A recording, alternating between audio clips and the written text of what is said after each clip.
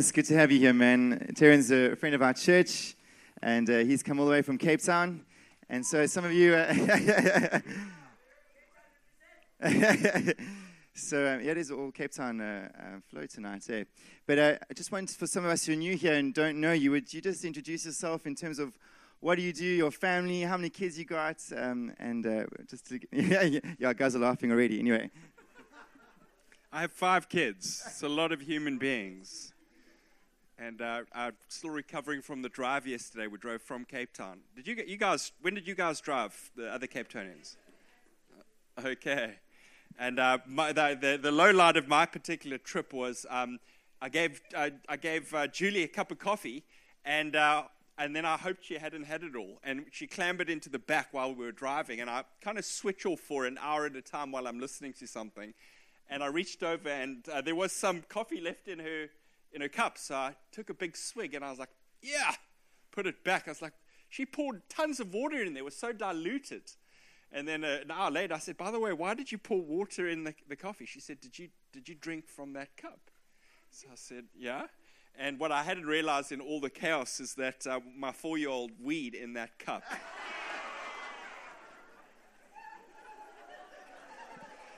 But it's already been in my body for an hour. So like it was just in there. It was so part of me already. Yeah. Crazy. How low can you go, hey? So just in time for Dad's Day, Father's Day. So what I do, I'm married to Julie, and I've been working for Common Ground at Church in Cape Town for 20 years. And I've done a ton of different things in Common Ground, leading congregations, setting up preaching, focusing on reaching out, things like that. My wife is a copywriter, and she writes a mothering blog, and she also works for Common Ground. Can we just give Terran a round of applause? Terran, it's great to have you. So guys, I'd like to speak tonight about being motivated for mission, and I think it's a perfect time, especially when you think about what's coming tomorrow. 500, 600, a lot of kids are coming in, and some of my kids in fact, 3 of my kids will be here tomorrow too, so when I was praying for names, I actually had names in my head. And by the way, if you are new to church, this is a church where you're welcome to belong before you believe.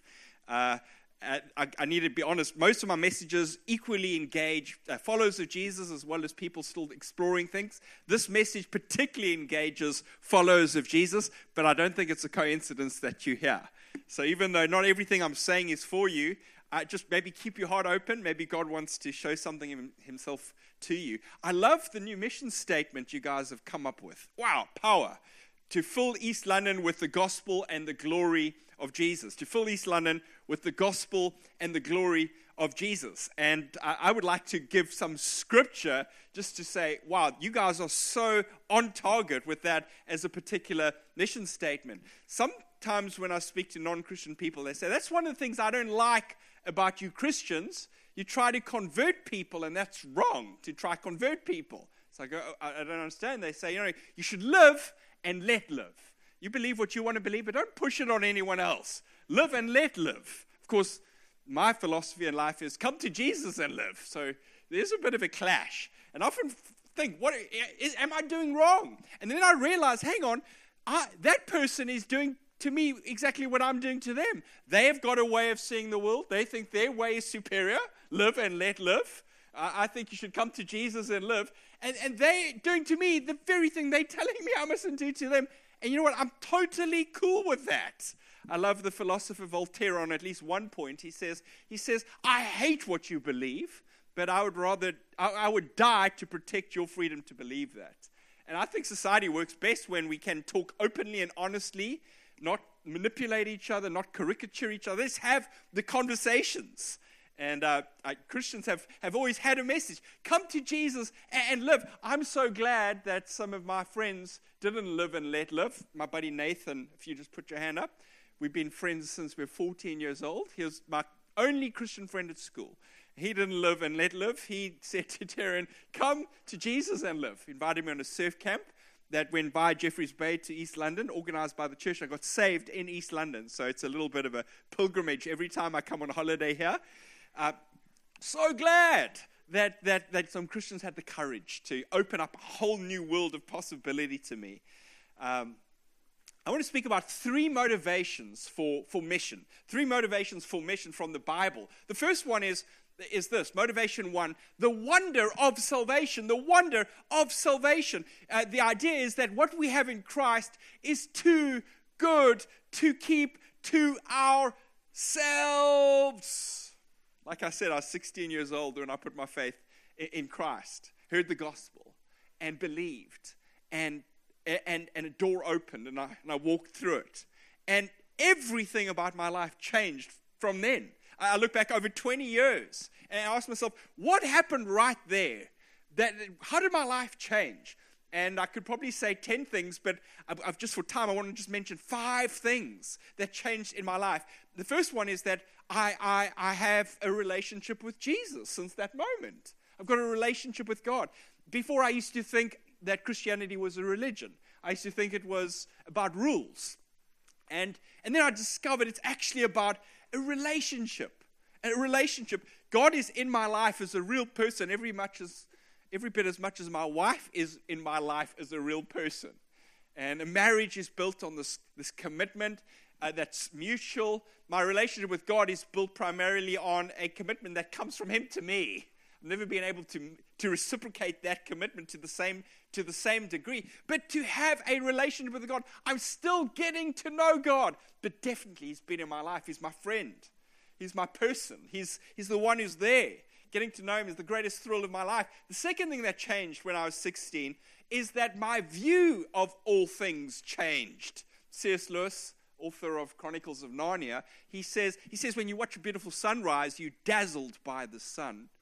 But there's a cool byproduct. Everything else lights up, and you can see stuff you couldn't see before. And C.S. Lewis says it's the same when Jesus comes into your life. You can see Jesus, and He is good and great. But everything else that He made, you start to see as though for the first time. When I was 16, you could ask Nathan, surfing was my God. It was like the coolest thing in the universe. And then when I became a Christian, I met the real God.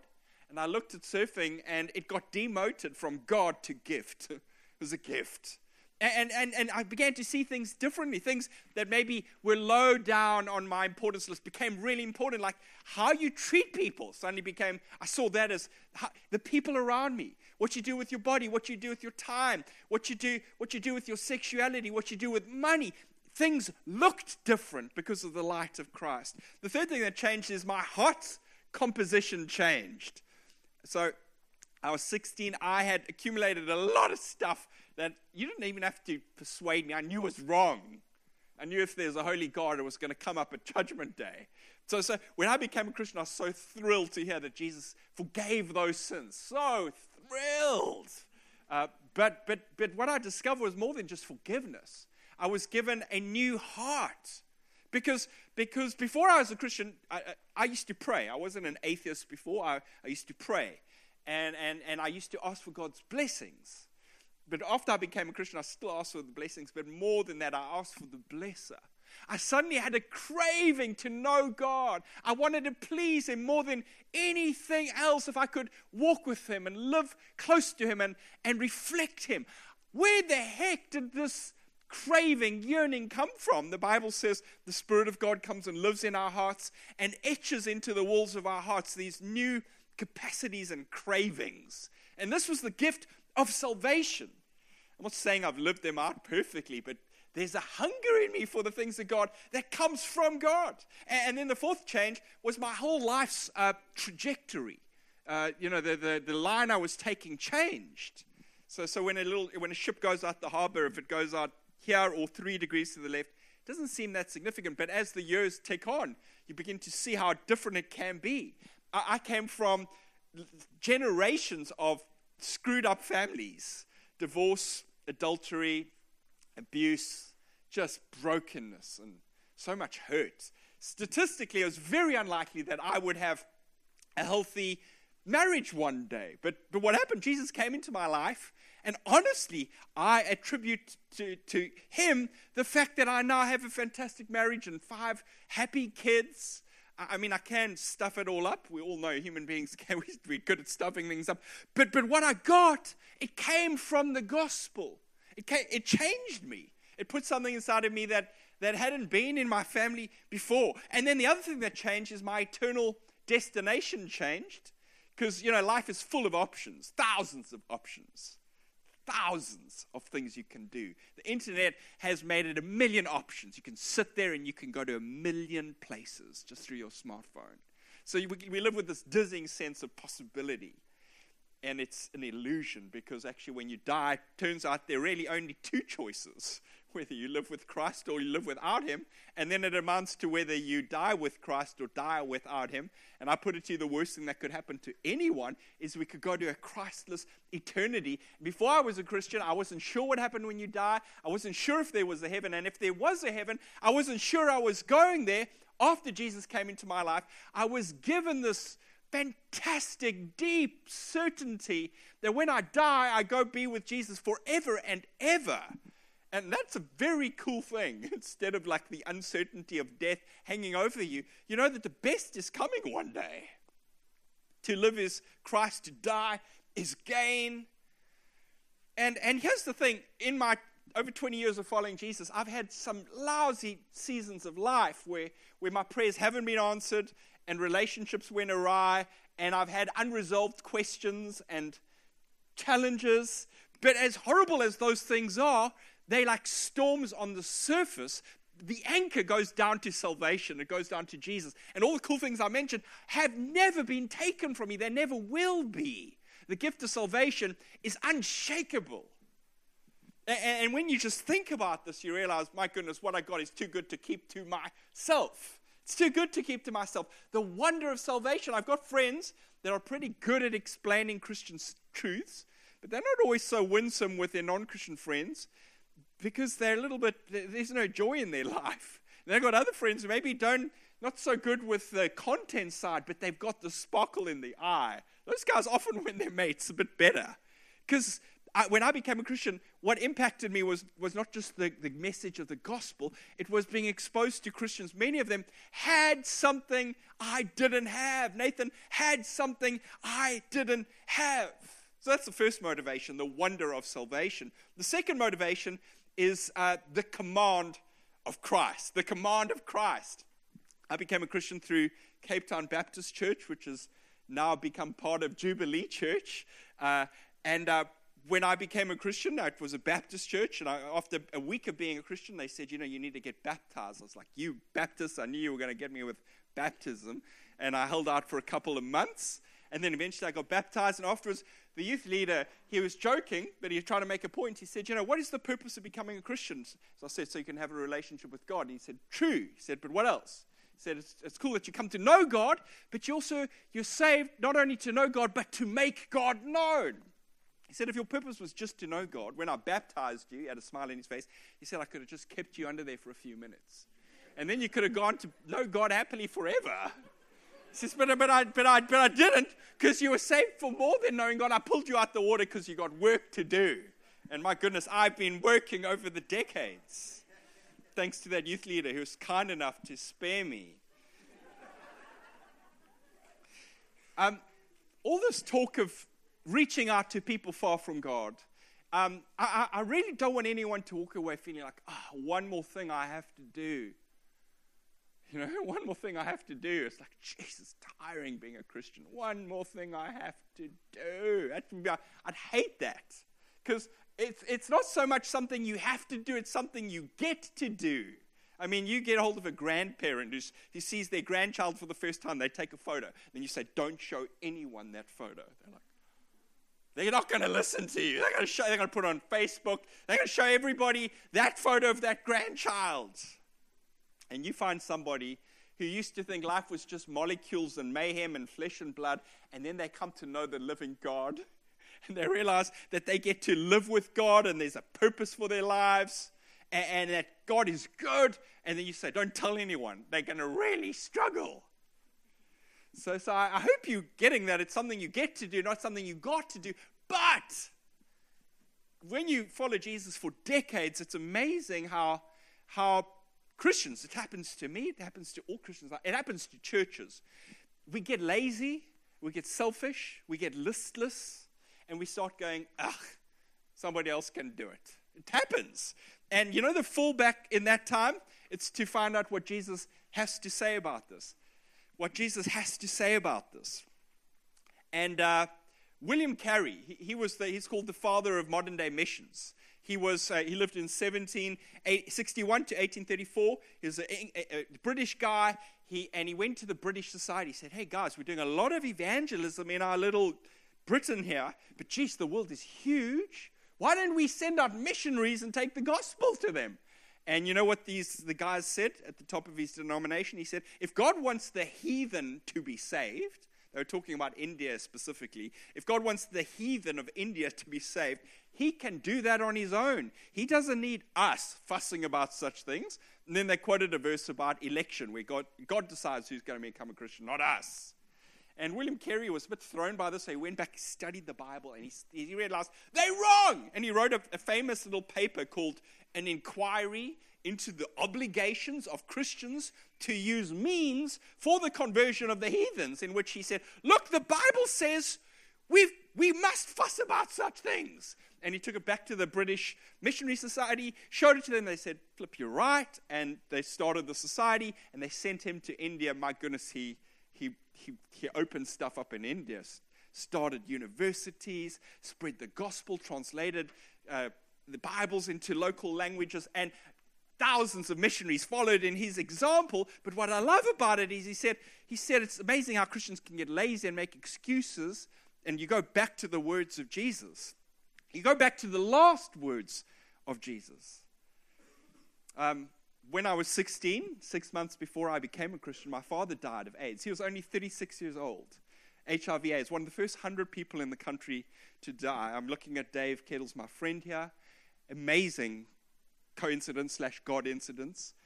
Dave started out his medical career as part of his studying track, looking after the HIV/AIDS unit at Somerset Hospital.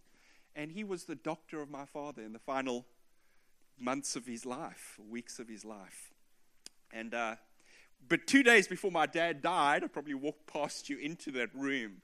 I get a chance to sit with my dad, and he gives me his last words. And he says, don't remember me like this, because he was emaciated, half his body weight. And he says, I love you. And then he gave me an instruction, look after your brother, because I was the oldest of two. And that's his and then he dies. And I've got this responsibility to look after my brother. 6 months later, I become a Christian. My life turns heavenward. But honestly, my brother's life turns hellward. The guy became hard, bitter. I remember coming home, and as I opened the door, I hear him swearing at my mother. He's like 15 years old. I couldn't believe it. I mean, are you even allowed to swear at your mother when you couldn't believe it? Unrepentant, he's just bad. And then I tried to speak to him about Jesus. He'd have nothing of it. And I remember feeling awful. My dad gave me one job, and I'm stuffing up. And then about 3 years later, I've been praying for the guy a lot. He became a Christian. He met this girl, and this girl said, well, if you want to hang out with me, come to church and we'll hang out afterwards. And he went, and at this church meeting, he encountered God's presence, and he opened up his life to Jesus. And then shortly after my brother became a Christian, I have a dream, and I see my father. He looks so healthy, because in heaven you get a new body. My dad got saved 2 days before he became a Christian, before he died. And then a day before he died, he's filled with the Holy Spirit. So he's in heaven. And he says to me, Taryn, how is Ryan doing? In other words, I gave you one job. How are you doing? And I said, Dad, guess what? Ryan is saved. Jesus is in his life. And my dad had this big smile. And then the dream ended. And I woke up so relieved. I'd done the one thing my dad had asked me to do. You know, Jesus had some last words. I can summarize them. It went like this. Remember me like this.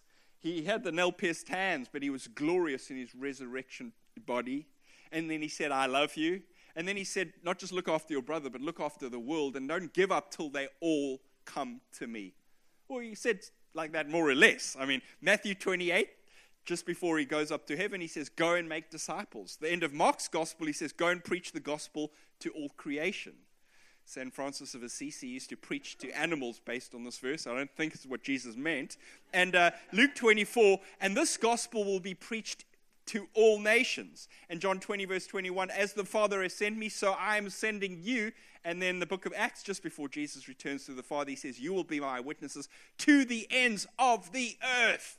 Talk about amazing final words. clear as day. See, when the blood-stained Lord of the cosmos and the church issues a command, disobedience is a serious thing.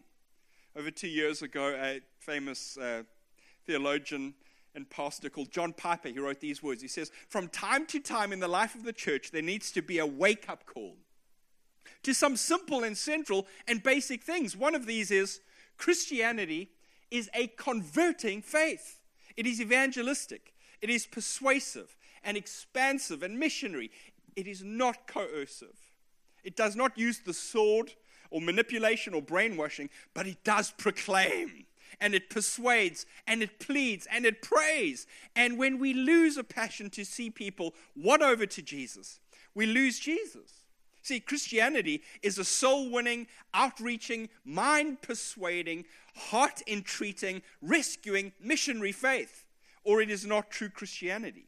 We need to be reminded of this because it's almost incredible how listless we can become while calling ourselves Christians. Little by little, our whole orientation can become inward.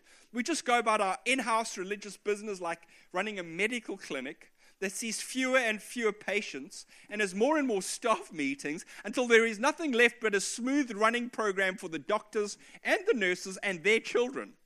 That is what happens to many churches.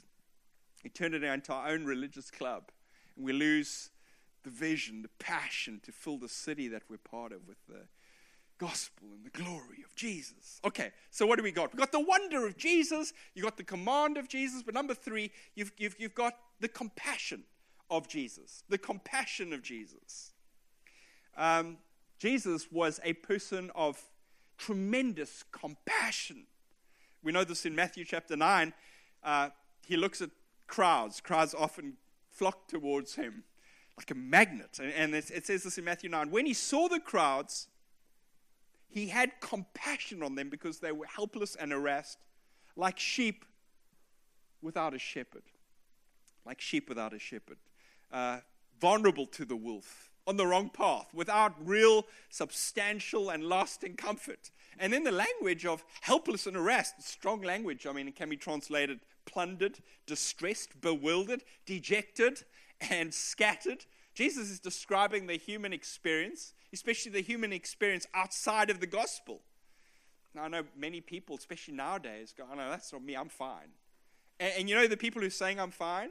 They're that small slither of society that have got some education, they've got nice supportive families, they've got some money in their pocket, and sometimes you go through months and you really do think you're fine. Some people are lucky enough to go through years. I'm sure there's some people that pull off decades of thinking they're fine. But eventually, you realize you're not fine. And there comes a day where you look yourself in the mirror and you go, geez, underneath all of this facade of togetherness is a tremendous non-togetherness. Helpless, harassed, like sheep without a shepherd. Jesus looks at people and he's filled with compassion and he knows that what they need more than anything is him. And he's filled with compassion. The Greek word for compassion, I don't know Greek, but this is a cool word. Splagchnistheis. Okay? The English word doesn't do justice, compassion. Splagchnistheis. I mean, it just doesn't do... You know what that word means, literally? It means a deep churning of the bowels. I mean, it sounds gastric, but it's not what it means. What it means is it's gut-wrenching pain. Jesus looked at people and he almost doubled over in a deep pain. He cared about people so much he felt pain in his body, not just in his heart. See, God's heart is not made of stone. It's an open wound of love. You've never met a person. You've never met a person that Jesus didn't feel compassion towards. I know we got a way of feeling emotionally connected to some people, and then the rest we just discard. They're just people walking past. But Jesus has got the capacity to feel compassion for every person, including the people that actually irritate the heck out of you. The Apostle Paul in the New Testament, beautiful example of a Christian, who gets it. It's almost like his heart is in sync with Jesus' heart. He says this in 2 Corinthians 5. He says, Christ's love compels us. He says, it's like, as I walk with Jesus, I can feel Jesus' heart beating in me. He says, He says, we try to persuade others, for Christ's love compels us, because we are convinced that God was reconciling the world to himself in Christ, not counting people's sins against them. And he has committed to us the message of reconciliation. We are therefore God's ambassadors. We're his dignified representatives, ambassadors. As though God were making his appeal through us, we implore you, beg you on Christ's behalf, be reconciled to God. It's part of the gospel. Part of the gospel is saying to people, God has made a way for you to be reconciled to him, so that your sins aren't counted against you. You can be restored to relation with God. Now be reconciled to God by putting your faith in his Son. But what drives Paul, we're told, is love. Christ's love compels us. Speaking about HIV/AIDS, what a terrible disease. No cure for it. No cure for it. Cuts your life short. Millions of people have died of it. Millions of people sick with it. Now, just imagine, for a thought experiment's sake, that every person in the world, every person you know, is HIV positive. Just imagine, including you. One day, you're in the science lab, you're fiddling around, and you somehow create something that you ingest, and lo and behold, you get better. So you go to the doctor, you go to Dr. Kettles, gives you a clean bill of health. He's startled. There are no signs of the infection in your life. You are free from this terrible virus. Now imagine that this happens to you because you've got the cure, and then you decide, I'm not going to tell anyone, not my friends, not my neighbors, not my family members, no one. I'm just going to keep it to myself. You would be a sociopath. You would be the most evil person in the world. And I tell you, it is something of what happens when we live in a world where everyone, according to the Bible, is SIN positive. Everyone has got the shadow hanging over them. Everyone lives their life on a collision course with a holy God called Judgment Day. And we have a cure, Jesus Christ. And it works! And you keep it to yourself. There's a famous atheist called Penn Jillette. He often releases these YouTube videos. And a fascinating YouTube video a few years ago, he said he was performing. He's an illusionist. And he says there was this one guy who came to 3 of his shows. He noticed him. And after the 3rd show, this guy came to him afterwards and said, hey, loved your work, big fan of yours. He says, I wanted to go, but I just feel compelled by God to tell you about Jesus. And he explains the gospel to Penn Jillette, who doesn't believe the gospel, but this is what he says in the blog. He says he was so moved by this man's love. He says, if you believe that there's a heaven and hell, as this man did, and people could be going to hell or not getting eternal life, and you think that it's not really worth telling them this because it would make it socially awkward, how much do you have to hate someone to not share it? How much do you have to hate someone to believe everlasting life is possible and not tell them that? Penn Jillette says, though I disagreed with his point, I felt his love. I felt his love. The Apostle Paul was driven by compassion, and it was a compassion that made him courageous. He says in 1 Corinthians 9, I have become all things to all people so that by all possible means I might win some. He tried this, he tried that, he did everything short of sinning. I mean, he got out of his comfort zones again and again. He entered into other people's cultures. He made himself accessible so that he could connect with all kinds of people. And what we're doing this week is one more way of reaching out to people far from God. But this church is filled with other ways. Like, I hope you've got a few friends in your life that you pray for who are far from God, and you don't neglect those friendships, and you think of things you could ask them or say to them or invite them to. You got Alpha coming up later this year. So exciting. Alpha is amazing, by the way. I'm a big fan of it. 50 million people have done Alpha. You invite 3 of your friends to Alpha, and they come on that first night. 2 of them say, yeah, I'll come back the next week. And by the end, 1 of them are Christians. I mean, just you have the courage to invite 3 people to something, and 8 weeks later, they're Christians. I mean, and all you had to do is just have the courage to invite 3 people to one thing. Amazing. Anyway, all means possible. Last year, I'm going to finish my talk now. remember the FIFA World Cup. Everybody's glued to the screen. But then there was a soccer team that nobody had heard of before that was out-watched by, we were more interested in this soccer team than any other soccer team. It was that little Thai soccer team. In fact, they didn't even have a ball when they became famous. They had a soccer practice. I don't know if you know the story last year.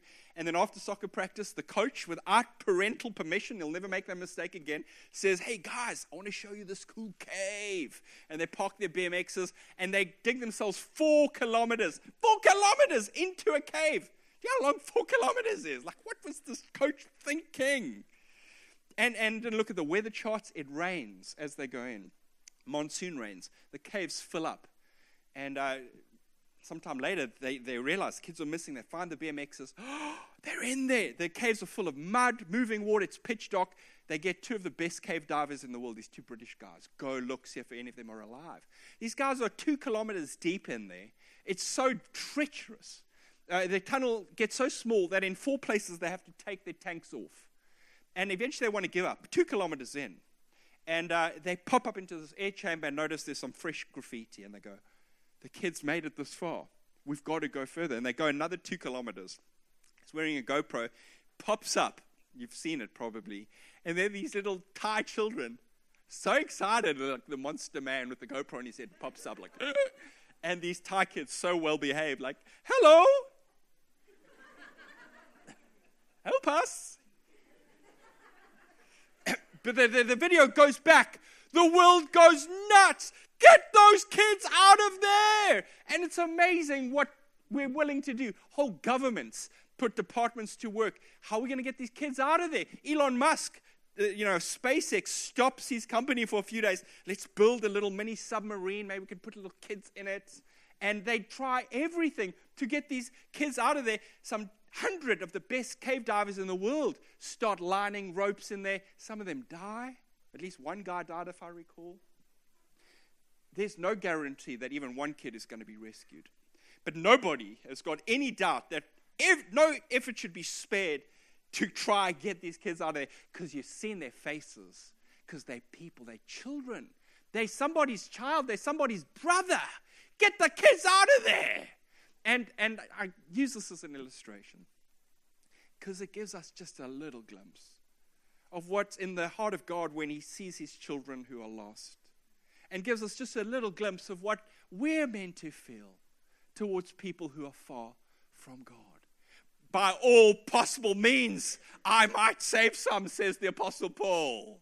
I mean, Jesus loved us so much he would rather die than live without us, which is what he did on that cross. And he invites us into this adventure. We don't have to do any saving. Jesus did all the saving. But we can distribute the salvation. We've got the cure. And we can get to people. We can get to people far from God. I'm so excited about this week. Get them while they're young. I spend my life trying to reach people for Jesus. And by far the most important people to reach are the young ones. You know why? Because it's strategy.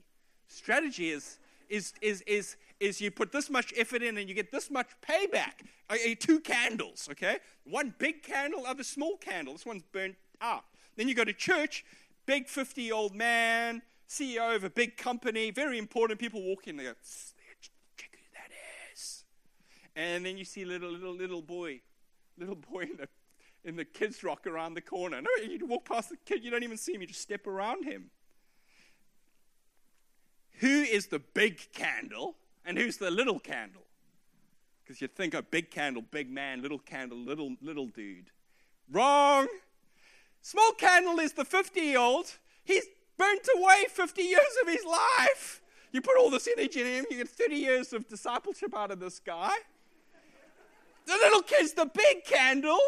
You reach this guy or this little girl, you got 80 years of shining their light for Jesus. Go for them while they're young.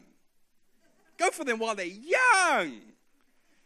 This isn't part of my prep. I really feel like some of you trying to think what you should do with your life.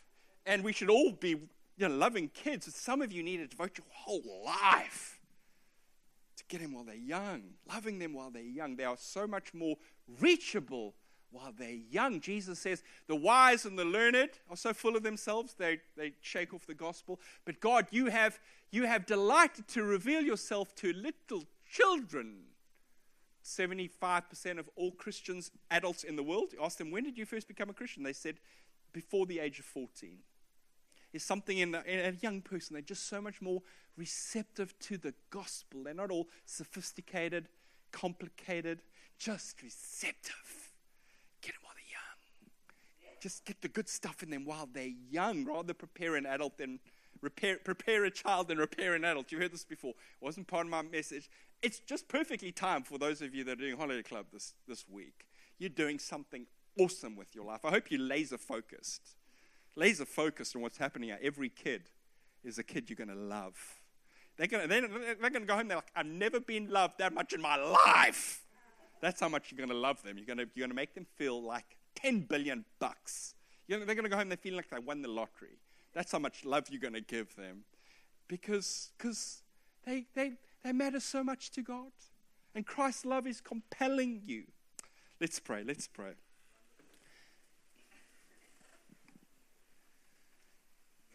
God, thank you for your presence. Can we have the band on the stage? Why don't we just all stand up? God, thank you for your presence. Thank you for the gift of your Son, Jesus Christ. Thank you for the gift of salvation and the gift of the Holy Spirit. Thank you for this life of adventure and mission you put before us. The wonder of salvation, too good to keep to ourselves. The command to guard and make disciples. The compassion that drives us within. God, I pray firstly for Christians that you would fill us with your compassion. Not guilt. Guilt does nothing for us. Compassion. You make us care about people far from God.